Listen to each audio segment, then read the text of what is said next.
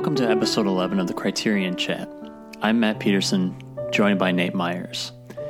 Tonight's episode focuses on director Carol Reed's existential action thriller, Odd Man Out, released in 1947. The film is based on the novel by F.L. Green, who also co-wrote the screenplay. In an unnamed city in Northern Ireland, recent prison escapee Johnny and his unnamed organization plot a bank robbery. When the heist goes horribly wrong, Johnny is injured, only to kill his assailant in defense. With his gang unable to rescue their wounded comrade, Johnny is left behind to fend for himself. So begins an odyssey of survival and police evasion through the rain-drenched and later snow-covered streets of not Belfast. James Mason stars along with the cast of stage theater regulars, bringing the IRA conflict to the screen for the first time in any meaningful fashion. His muse is played by Kathleen Ryan in an understated, tortured performance, telegraphing the ending from her first appearance on screen. Noir sensibilities abound, lensed by cinematographer Robert Krasker. Despite its somewhat incendiary subject matter, Reed seems more interested in the universal themes of justice, misplaced love, the horrors of unintended and intended violence, and the price of sin. Recently released by Criterion on DVD and Blu-ray, this important British classic is best enjoyed with libations on a cold, dreary night.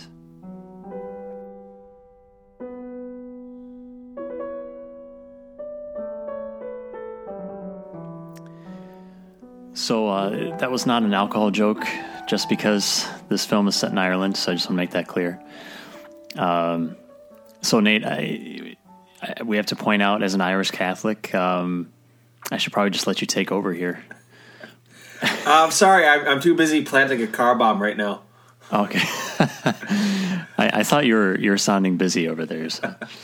So I just first impressions. I'll just throw it to you as we start here. I came to this film recently. I picked it up on Blu-ray actually as a blind buy because of my admiration for other work by Carol Reed, and so I'm not overly familiar with it. I do like it. I'm not quite certain that I would ascribe to it the accolades that are found in certain corners. I don't know that I would put this on the level of a masterpiece like others have said, but it is very much an exhilarating film. It's richly stylish. I think it, as you said, is one of the first films to take seriously the conflict in Northern Ireland. It does not name the city as Belfast, but it certainly is Belfast. It doesn't say the IRA, it calls it the organization, but it's the IRA. And I guess, perhaps it would be asking too much considering when it was made, coming out in 1947, to have made it so explicitly political, but it does strike me as that would have been a little bit more politics would have been beneficial to the film, at least from my perspective. But nonetheless, it is still a very solid and interesting portrayal of what happens to a city when basically a civil war emerges within it, because that's what I really think this film's about. It's about the Civil War in Belfast, in Northern Ireland. Mm-hmm. Well, I think that's probably a good place to start, is just, how this film kind of treats the political climate that it's depicting. I mean, so from the opening crawl, I'll just read the opening crawl here. The story is told against a background of political unrest in the city of Northern Ireland. It is not concerned with the struggle between the law and an illegal organization, but only with the conflict in the hearts of the people when they become unexpectedly involved. So right away, the film is kind of trying to distance itself from the whole conflict, which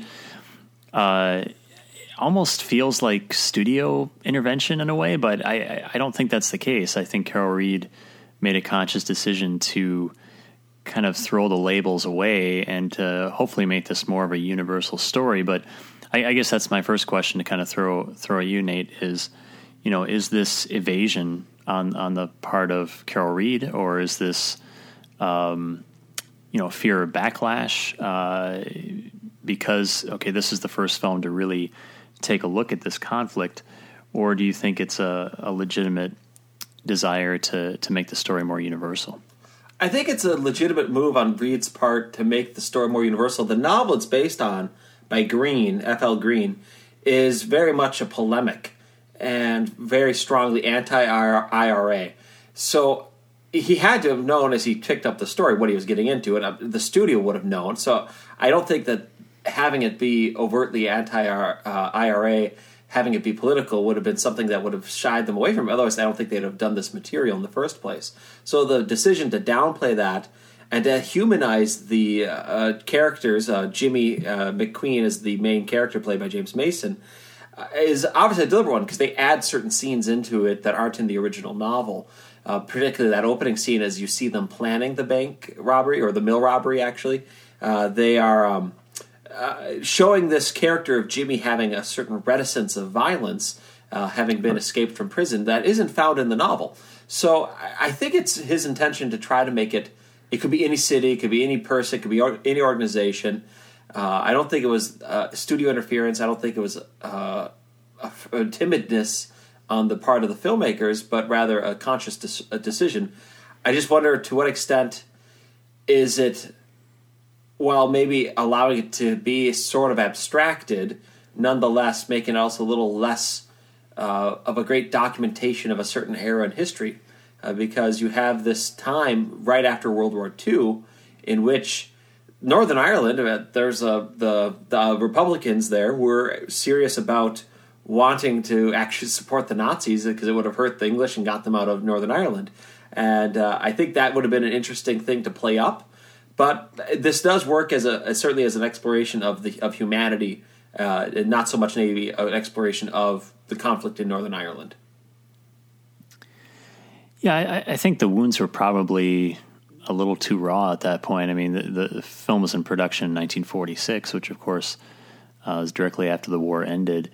And yeah, I can see, probably just from a business standpoint, I think you're right. I mean, Carol Reed, I think, made a conscious decision to make this more universal out of a legitimate desire to do so. But I'm sure the studio and the producers were also eager to depoliticize the film and were probably very comfortable with that decision. So this is kind of an easing into the process of examining this conflict in Northern Ireland. So it's an interesting aspect to this film because it does feel like evasion, but at the same time, I mean, there's a clear reason for it, right? And I think it's probably a good choice at the end of the day. Yeah, I mean, I wonder what I would think of this film if I hadn't seen. This is maybe getting a little ahead of ourselves here, but it's similar to the film 71, which came out a couple of years ago, which also is set in Belfast. For anybody who hasn't seen this, it's a great film. I highly recommend it. It came out in 2015, and I thought it was the best film of that year. And that is similar in the sense that it's a British soldier that's stuck in Belfast and trying to survive a night, whereas in this, our character is a Northern Irish Republican who is trying to survive the night after being injured. So there's a superficial similarity in that level. But what I liked about that particular film of 71 is that it is very human, and it could easily speak to, say, what's happening right now in the Middle East, in Syria, or in Iraq just a decade ago. And yet it also is very much aware of the politics of the time. It's not afraid to talk about Catholics and Protestants, loyalists and nationalists. And so I think it's just an interesting comparison because that film blended the politics and the human, I think, much more effectively than Odd Man Out does. While Odd Man Out is certainly a great triumph in terms of its artistic style, I wonder if it's also just not quite. Maybe cinema wasn't even ready. Maybe it's not even the fault of the film. Maybe cinema wasn't quite ready to have this blending of suspense and politics in that way. That's probably right. I think, for a film coming out of the late 40s, there are aspects of this film that are definitely ahead of its time when you consider its context. But I think it's hard to put the expectation on this film to really have a fully fleshed out examination of the whole political climate. And again, it's Carol Reed's, I think, interests kind of are beyond that, and they are more existential or more universal. So kind kind of maybe shifting to some of those themes that are in the film. So looking at Johnny's character, he's obviously the protagonist here, and this is kind of Carol Reed's specialty. I think the anti-hero, or kind of the individual that's sort of outside mainstream society, that's in a very extreme situation, and we see that definitely in the other films in this period. So, I mean, what do you think Carol Reed is really saying about Johnny's character? I mean, he's definitely supposed to be a bad guy, yet he is the protagonist, and we're supposed to sympathize with the situation. So what is Reed getting at here thematically? My consideration is that it's not so much about Johnny as it is about the people around him, because you're right, he is certainly a bad guy. He's a criminal. He is a murderer before the story is done, and yet he's also sympathetic in a certain sense. So it's a complicated man, but I think it's more about, most of the movie he's not really doing anything. He's just basically trying to survive and bumbling around, hallucinating, and not really even quite certain what's happening to him. So it's really how people react to him. You have this constant array of all these other people not sure what to do with him. He goes into the saloon, and people are, okay, let's just get him out of here, because if we turn him into the police, that's going to rile this one faction up. If we don't turn him into the police, that'll rile another faction up. And so let's just pass him on to somebody else so he isn't ours, right? And it's the same thing with the cab driver. It's the same thing with the two nice English women who take him in. They're just, let's just get him out of here, right? Once everybody knows who he is, they want him gone.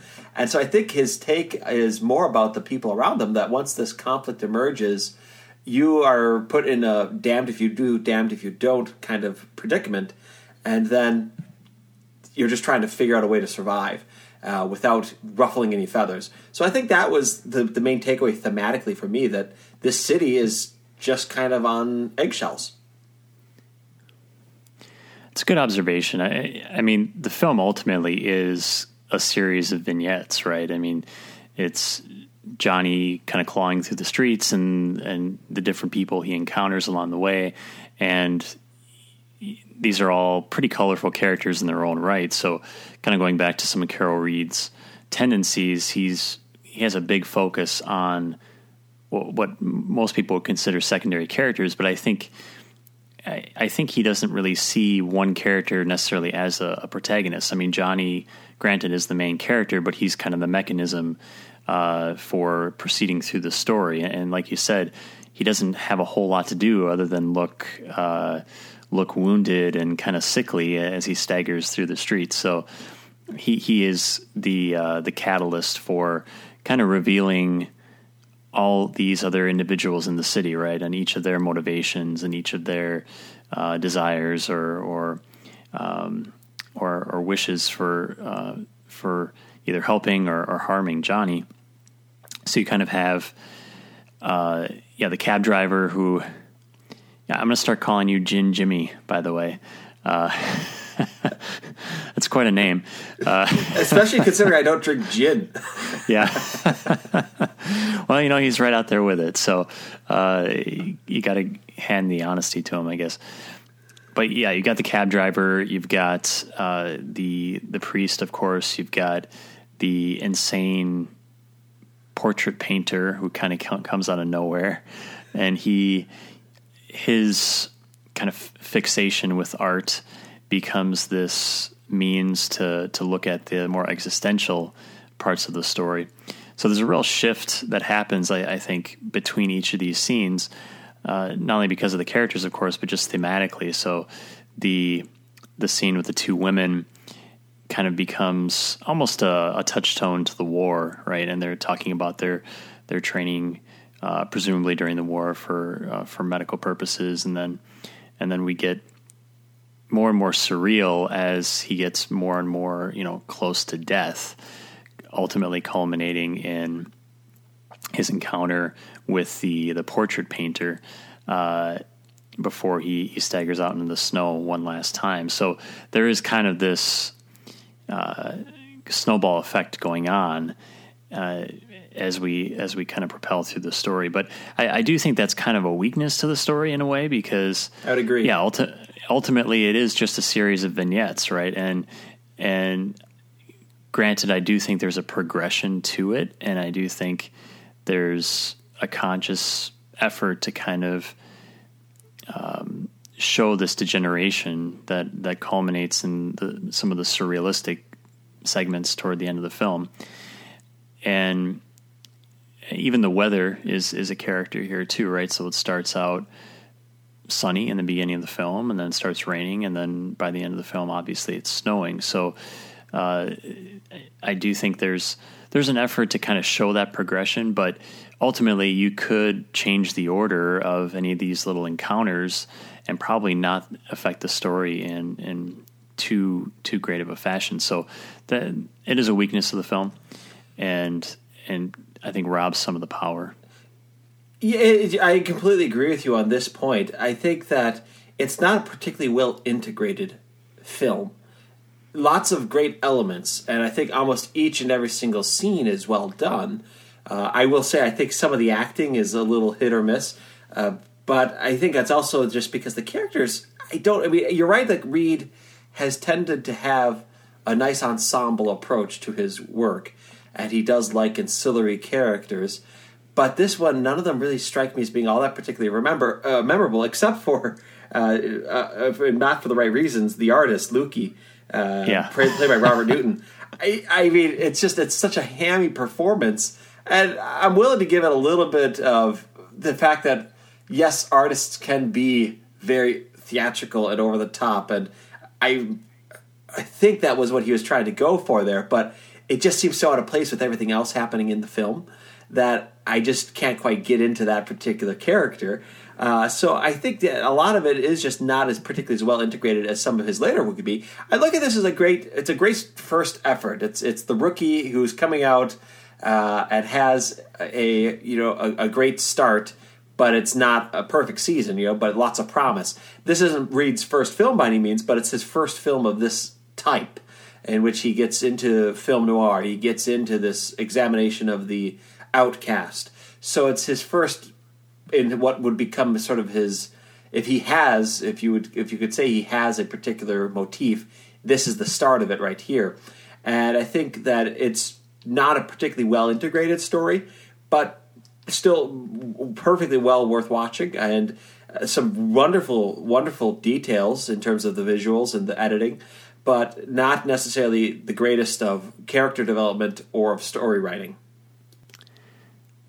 I agree. I think the supporting characters are definitely very theatrical in their performances, and these were theater actors. So with the exception of Kathleen shows. Ryan, I mean, she was the one person that was underplayed. Yeah, I agree with that completely. I mean, she, I think, understood acting for cinema much more than the other supporting characters, and whether or not that's a fault of the director to guide them properly, I guess is a question to throw out there. But yeah, the crazed artist Lukey, he just comes out of nowhere. That character, this is the first time I've seen the film, and just the introduction of Shell to begin with kind of started to push us toward that over the top theatrical style, especially when he's talking about his bird, and it gets very metaphorical. It's like, okay, we know you're talking about Johnny. It's like, all right. I don't even quite understand why he's doing that either. It sounds neat, but there's nobody that's eavesdropping on the conversation, so he doesn't have to talk about the bird as a proxy to talking about Johnny. So it's one of those things that, well, it kind of is interesting, but it doesn't make sense in the world of the story itself. Yeah, and he does it again later in the bar when it makes more sense there, right? Right. But not in private with the priest. So the fact that they use that device twice, I thought was a little awkward too. But he was kind of the first indication of, okay, we're kind of getting over the top, and then Lukey comes into the picture, and the two of them have a bizarre relationship. I don't quite know what's going on there. I suppose it's kind of a bully and victim sort of thing. But it gets more surreal, and I suppose that kind of fits because at that point Johnny's pretty close to death, and again we get pushed into those more dreamlike sequences. But it does hurt the film, unfortunately. No, it's an interesting, because the start of it is very gritty and typical sort of post-war look at reality, and I really loved that stuff. The other stuff where it gets a little more surrealistic, you have Johnny's hallucinations, particularly when he's looking at the suds of the spilt beer, and you have the different figures that he's seen talking to him in the suds, and then he starts quoting from 1 Corinthians. That's this sort of, wait, what movie am I watching again? Yeah. and the drool too, right? No yes. less. It's sort of, okay, there's just two different movies going on here, both of them interesting, but not well integrated. And again, I think it's just that perhaps Reed and company hadn't quite figured out how to make the right pivots on these particular moments. There's certainly a lot of good here, but I think there's also some flaws. Well, we kind of touched on it previously, but we can talk a bit more about the style of filming. Definitely, it's a film noir in terms of its visuals. Not your kind of typical noir structure, however. I mean, Kathleen Ryan's characters. There's no I don't femme think fatale. Exactly, you can't really characterize her as that, despite what happens at the end. But she's an interesting character, though, because like I said in the opening, she really telegraphs the tragedy of the story just from the get-go. I mean, there's just this kind of depression and darkness about her. She knows that she's doomed never really to have a future with the man that she loves, and that carries through very well throughout the film. So, I mean, if I had to pick the strongest performance in the film, I'd probably go with her, even though she seems so minimalist next to the other performances in the picture. But it is the most mature performance, I would say. Well, I think it's what that gets the tone of the film. The film is marked by a melancholy, whether it's in the scoring, which I thought was also very nicely done, or even the visuals. The way the snow falls at the end over everything. It's just this layering of death that's coming on as the snow falls. So I think hers is the one that most perfectly captures what's really going on. And to get into the ending, I think it was a bold choice to have her do, I guess, what you'd call a suicide by cop.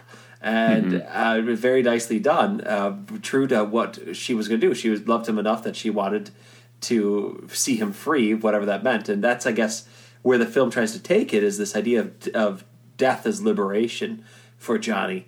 And I guess it's to me, it's one of those things where you go, it really has great aesthetics, and the aesthetics do highlight the themes, particularly the darkness of the images, and the cinematography by Krasker is expert. It is very nicely done. It's beautiful, and it's just a gorgeous feast for the eyes, and maybe makes it better than it should be. This is one of those things where sometimes you have a performance that elevates material, but this is where I think the cinematography elevates the material, because if you didn't have this beautiful, rich compositions, and particularly the way it's framed, just the claustrophobic nature of the framing, how much movement is in there, and how these different objects in the scenes are constantly engulfing the characters, I don't know that it would be as effective of a story. So the cinematography really works in this movie to make it what it is. Some really neat tracking shots in the film too. I mean, some of the street scenes, some of the tracking there, I thought was ahead of its time as well. And one scene that really stands out to me too is when the two other members of the gang kind of drop in on that older lady and drink all of her liquor. And when they leave and get caught, or get shot, I should say, by the police, just that dolly in on the camera, or with the camera on the old woman at the door, really came across as a very modern stylistic choice. I was surprised to see that in this film. So definitely some expert camera work and very expressionistic in that regard. But the snow, again, Weathers is a big character in this film. reminded me of Kurosawa's use of weather elements to really amp up the drama. But details too, like Shell's where Shell lives, that little shaft of light with the snow falling through the hole in the roof as he's going up the stairs. I mean, details like that were pretty stunning. So, and obviously Krasker would work with Carol Reed again later on. So this, I think you're right to say this is an important film in terms of kind of showing the groundwork for Carol Reed's subsequent films, not only stylistically, but just in terms of how he likes to frame and feature secondary characters and tell his stories. So it's important in that regard. But yeah, there are definitely some weaknesses here, to be sure. Mm-hmm. Well, I think the weaknesses are really coming from the script.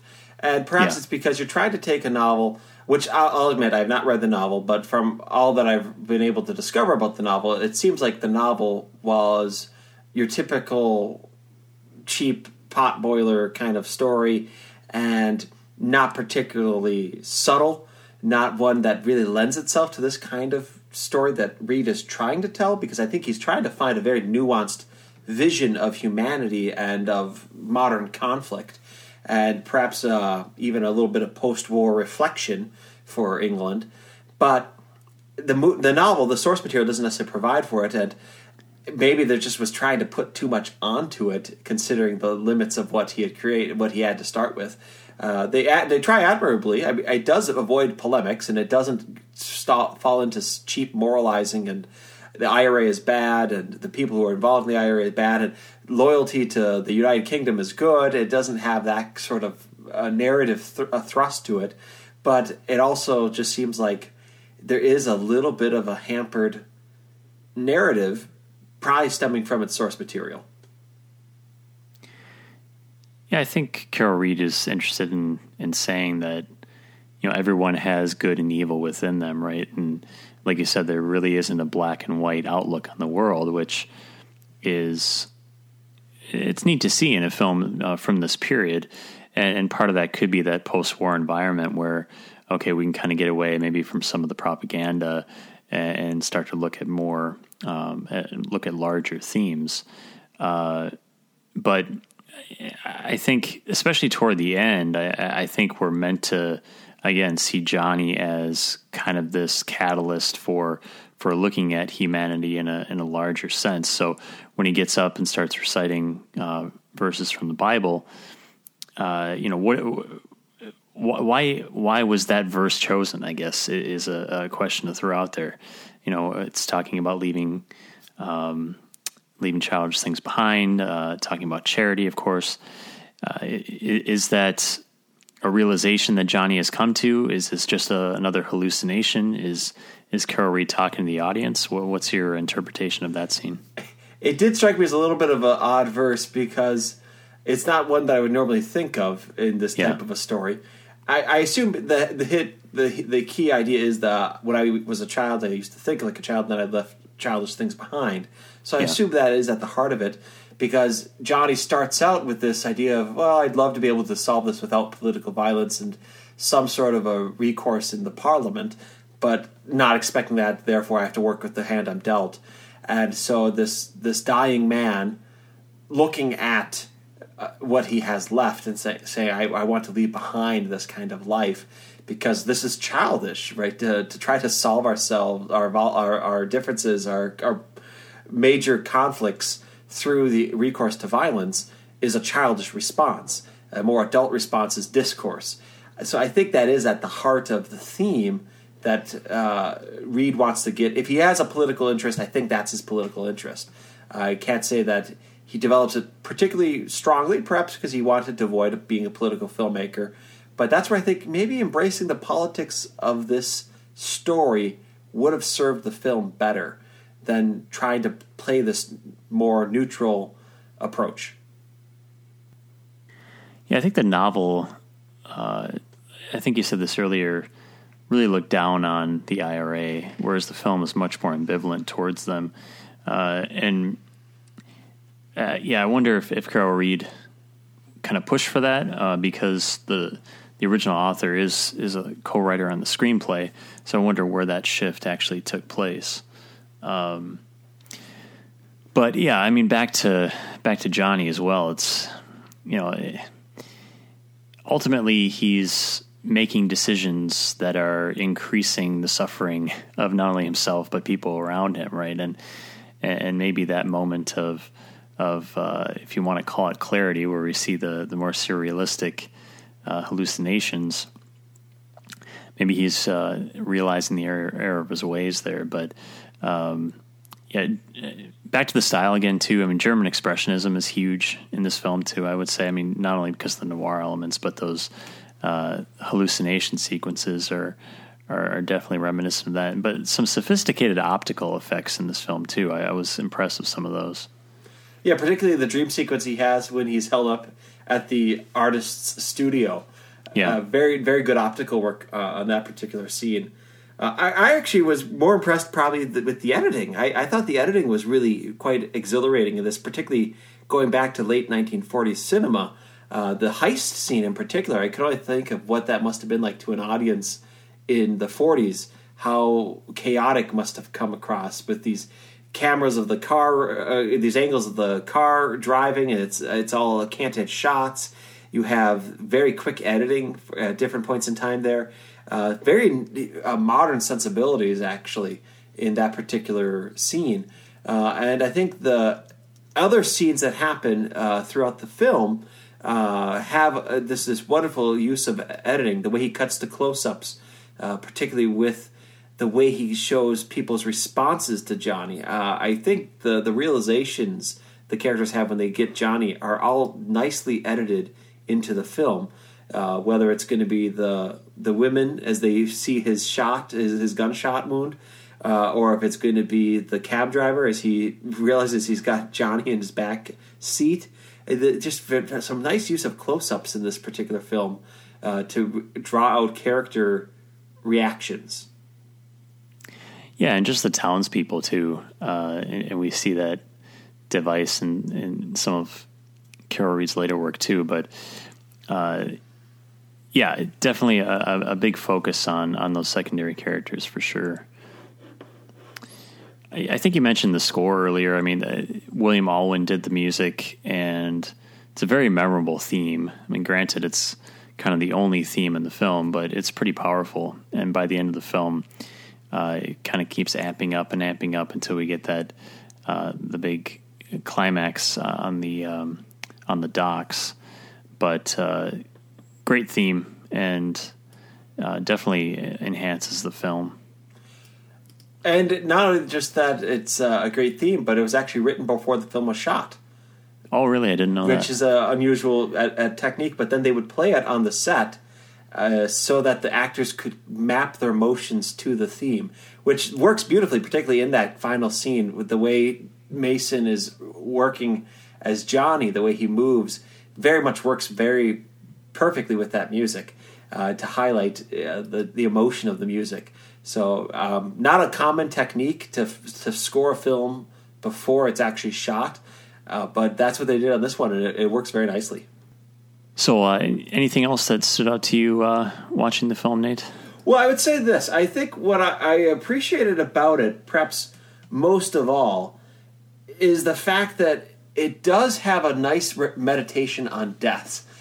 Death is a factor, it's a fact of life, and it's something that entertainment doesn't look at much. This is a movie that is an entertainment. It's designed as being exciting and as being thoughtful at the same time, but it's meant to really entertain an audience, and that's why I think it was a big hit when it came out, was because it was done as a solid bit of Saturday night blockbuster kind of motion picture. And yet it takes death seriously, and I really appreciated that aspect of it. And perhaps that's another way to look at this film, is to look at it as an odyssey for Jimmy towards death. And people's reaction to him is a reaction to the reality of death. Nobody really quite wants to admit death or confront mortality. And so let's get him out of here. And so I wonder if that is another read on this film that would be perhaps lending itself to a more... or at least lend me towards a more positive interpretation of it. I've seen it twice now. The first time I saw it purely as a political film that didn't have any teeth to it. This time I saw that death element, that meditation on death element that I hadn't seen the first time. So when I watch it a third time, I don't know when that'll be, but when I do, I will look at that and see if maybe that gives me a different insight, and perhaps there's a more depth here that I necessarily have seen just looking at the first couple passes. Yeah, I really think the film gets into those more existential themes again when we meet the artist. I mean, that's kind of almost this chamber of existentialism when he's surrounded by all these surrealist kind of paintings. And then we have that former, I don't know if he's a former medical student, Tober, that comes into the picture as well and actually binds his wounds. And he's very much the pragmatist philosophically, and just throws out some excellent lines about the fact that we're all dying and death is inevitable. And so it starts to kind of hit you over the head that, okay, this is something that the director's interested in for sure. But the film also, I think, looks at faith, maybe in not a very deep manner, but that's definitely an element. And there's some interesting conversations kind of by the fireside there where they're talking about faith, and Shell is really interested in getting money, right, to pay his rent, and he wants to exploit Johnny's situation for his own benefit. And who can blame him, because he's obviously in dire straits, and he wants to take every opportunity he can to try to improve his circumstances. And he gets beaten up for wanting to, you could say, betray someone, but in his mind, maybe he's just trying to deliver him to justice, but ultimately he's looking for money. And I think it's an interesting conversation that he has with the priest that later kind of comes to a head with Tober, with the medical student, or the former medical student, talking about faith and the value of faith. And even though it's interesting that Tober's character, again, comes across as the pragmatist, as the scientist, yet he seems to have a greater insight into maybe more metaphysical or religious themes than you would give him credit for on the surface, trying to convince Shell that, hey, faith may have some value, even if money is in short supply. So there's some interesting things going on, I think, even beyond an examination of death. But I do think that's definitely a theme in the film. It becomes much more explicit. The shall we say, existential or thematic elements become much more explicit towards the second half. The groundwork is there, I think, in the first half, particularly because they insert that for opening scene where Johnny's planning and he talks about just the nature of violence, and it adds with Kathleen Ryan's performance a certain melancholy and perhaps a fatalism because of how she's approaching it. And even especially, I found the scene she has with the grandmother to be a rather touching scene in which the grandmother recounts her own past love of a rebel like Johnny, and that she chose not to go with him because she wanted to live a life. And it touches on what was an Irish woman at that time confronted with. The men were rebels. The men were doomed to a life of crime, or a life that could be ending in violence. And so what do they do with that being the population they can fall in love with? So I thought that was a very nicely observed scene. And so I do think the groundwork for the meditation on death is there. And even just the way you look at Johnny when he first holds up in that abandoned bomb shelter, right? That's his first hiding spot. He's in a bomb shelter that would have been used during the war. And now he's just sitting there empty and is uncovered. I can't remember if he's first by the couple or by the girl. There's a little girl and then the couple. I can't remember which one was first, which one was second. I think the girl was first. So the girl comes first. So it's this man who's basically now started the path that will end in his death, and this young little girl looking at him, right? I think it's an interesting juxtaposition of the two, the man on his way out and the young girl coming into her prime. And then you have the young couple that's looking to get let's just say a romantic night, although I don't know if making out in a bomb shelter is exactly romantic. But I'll leave it to others to decide if they consider that a good first date. But it's just an interesting thing that the first encounters he has are with young people where death is the most remote from them, right?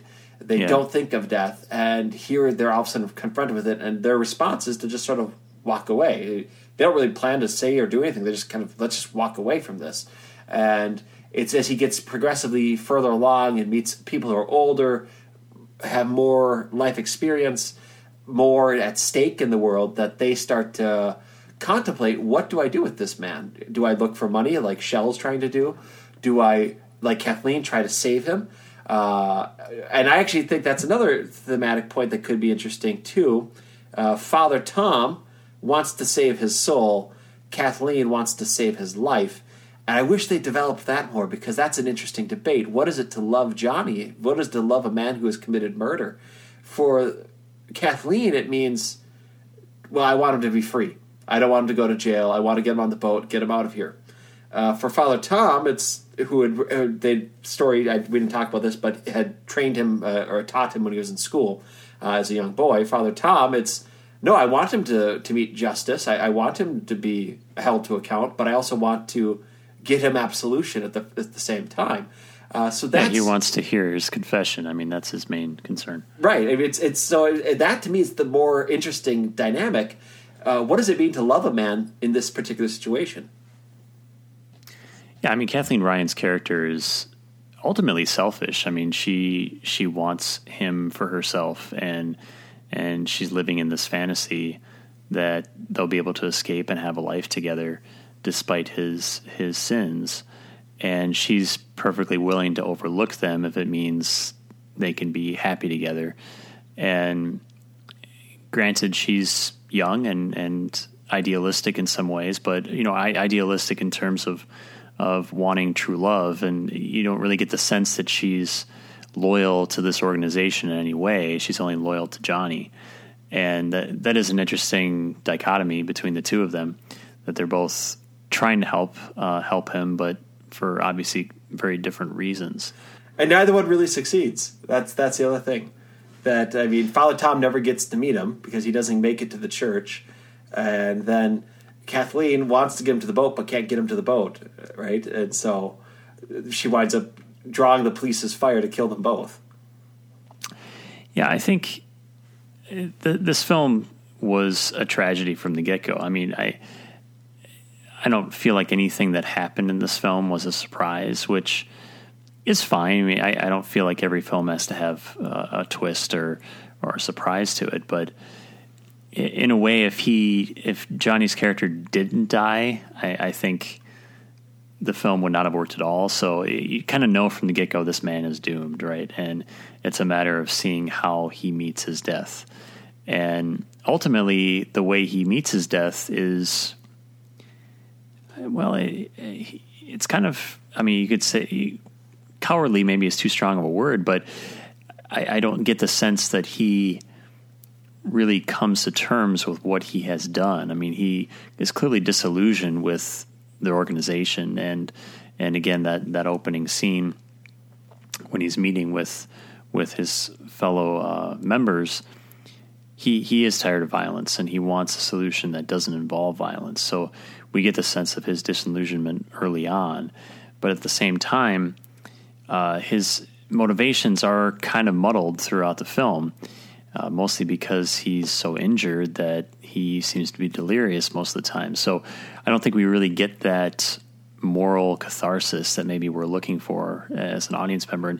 And I don't feel like he has to have this moment of perfect clarity where he is absolving or he becomes absolved or is fully repentant. But it would have been nice if he had some level of epiphany at the end of the film that may have elevated the story in a meaningful way.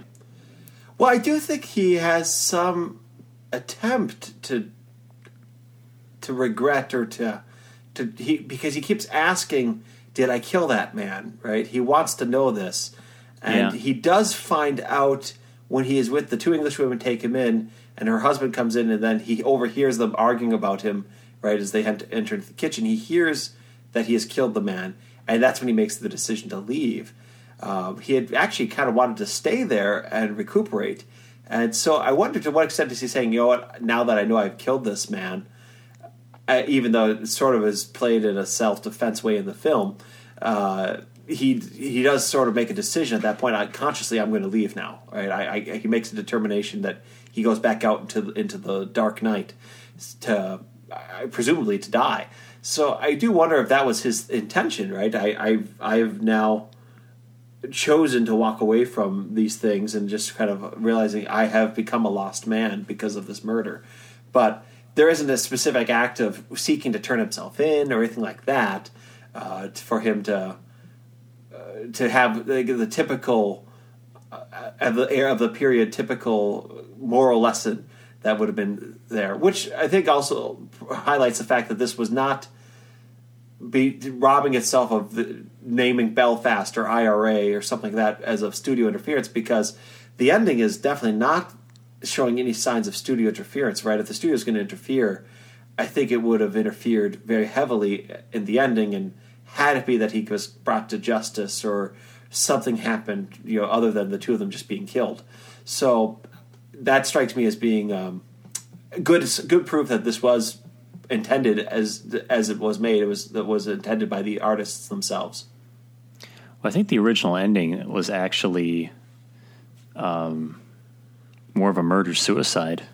I think that's the original ending of the book, where Kathleen Ryan's character shoots Johnny and then shoots herself. So kind of even a more tragic take on the ending, but it sounded like the American censors would not have been pleased with suicide on screen, so the ending was changed to what we see in the film, which I think actually works better.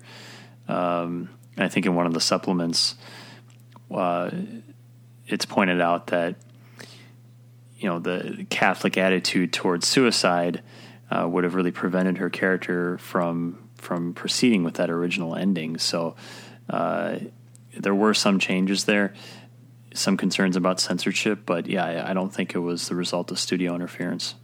I think it's even the way the gun is shown. She shoots towards the police, but you don't really see her aim, so it's kind of a futile effort, right? I mean, it's one of those things where you definitely get the sense that she shot at them, never really intending to kill a single cop, but rather just to give them excuse to kill them. Well, we can talk about Criterion's release here briefly. So it's actually a fairly recent release from Criterion. Yeah, a couple years ago, I think. Yeah, beautiful cover for sure, and some of the features are definitely worthwhile. So there's an interview with British cinema scholar John Hill, who wrote a book on cinema in Northern Ireland, and he gives the interview in the bar in Belfast. The name of it's escaping me, but they actually rebuilt that bar on set for Odd Man Out. So it seems like people go to this bar thinking they're at the same location they shot Odd Man Out, but they actually just rebuilt this bar as a set, so they didn't shoot anything there.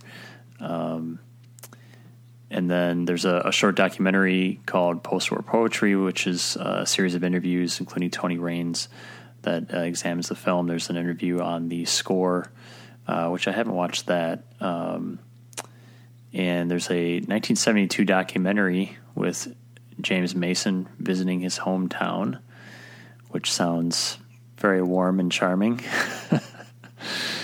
And then a radio adaptation. So I watched this on Filmstruck, so I don't have the actual Blu-ray, but sounds like you do, Nate. Yeah, I picked up the Blu-ray, and it looks gorgeous. So I mean, definitely, if you're looking for just high quality visual images, this is a great disc because it looks gorgeous. The source material is great. It's presented very well, and I agree. The features are very solid. discussions on the film itself, I thought were good. They weren't terribly in depth. They're about 20-minute interviews, but they're good. There's interesting stuff on it, and the point about it being shot on studio, we didn't talk about that, but I think is actually very impressive because it really does. As you're watching this, it does feel like it was shot in a city and shot out on the streets. They did do some location shooting, but a lot of it is shot in the film in this film studio, and it does not feel like it at all. It does not feel like a studio work. So that's a credit to the filmmakers. The set design as well as the cinematography really do convey a very real urban experience. And yeah, the bar, I would have just assumed it's a local bar that they went into and shot in. So yeah, I mean, if you look at the level of detail in that bar set, it's incredible. I mean, just the woodworking. It's amazing that they replicated that set so precisely, or that original bar that's in Belfast. Right, it's not just an obvious, they went to some random pre-existing set and redressed it a little bit for this movie. Mm-hmm. So, did you watch the documentary on James Mason's hometown? I don't think that's on Filmstruck. I might be mistaken, but the other features are. So I did watch the interview with John Hill and Post-War Poetry, and I do think the interview on the score is available on Filmstruck too, but I didn't get a chance to watch that. But I don't think the documentary is on there about his hometown. Yeah. It's an interesting documentary. It's really not at all relevant to the film. It doesn't reference the film at all. But it is just kind of charming to see this northern England town, James Mason talking about it and reminiscing about his experiences growing up and just discussing the nature of a small town in England. So it's worth watching as a curiosity. It's nothing particularly mind-blowing, but it is just a little charming exploration of an actor's hometown. Well, I guess we'll wrap things up. So a summary on Odd Man Out. Is this something worthy of the Criterion Collection? I was going back and forth on that question. On its own, definitely not. But the question, so the idea of the Criterion Collection, it's a series of important films, and I think this is important in terms of being a pivot point in Carol Reed's career, and if one wants to understand this worthwhile director, Carol Reed's an important director in cinema because of the other work he does, this is an important thing to watch in terms of understanding his work and his progression as a filmmaker. So I would kind of lean towards saying, yes, it does belong there as looking at the start of a career, of a change in his career, and a direction in his career that would mature with later films. Yeah, I would have to agree with you. We seem to agree a lot on this show, but that's all right. Great minds think alike. Yeah, I really enjoyed the film. I mean, there's definitely a lot to like here, and there's really strong visuals, and it's very well directed. But I think the screenplay has weaknesses for sure. Some of the performances are too theatrical, but it's definitely an important film for Carol Reed. It's an important film, I think, for British cinema in this post-war period. It really is kind of a harbinger of other things to come for Carol Reed. So definitely worth seeing. But is it something that I would, on its own, include in the Criterion Collection? Yeah, I would agree with you. Probably not. I do hear some people really praising this film and just saying it's their favorite Carol Reed film, and I'm just not quite seeing it. I mean, I'm praising it. I think it's definitely a solid picture, but not on the level of some of his later work. I would agree. I mean, it's interesting because I think Roman Polanski said it's his favorite movie. Yeah, I read that too. It's interesting. So it's interesting that it did obviously resonate and influence certain other filmmakers, which is maybe another reason to put it in the Criterion Collection, because I think you can see that some of the things they do here do start to influence other films that come along later, not in any significant, mind-blowing way like, say, a Citizen Kane, but they do. It does have a certain footprint on cinema. So for that reason, it might also merit having inclusion in the Criterion Collection. Well, thanks for listening this evening. Our next episode will be Carol Reed's The Third Man, which will be released the first Friday in June. Thanks again, and have a good night.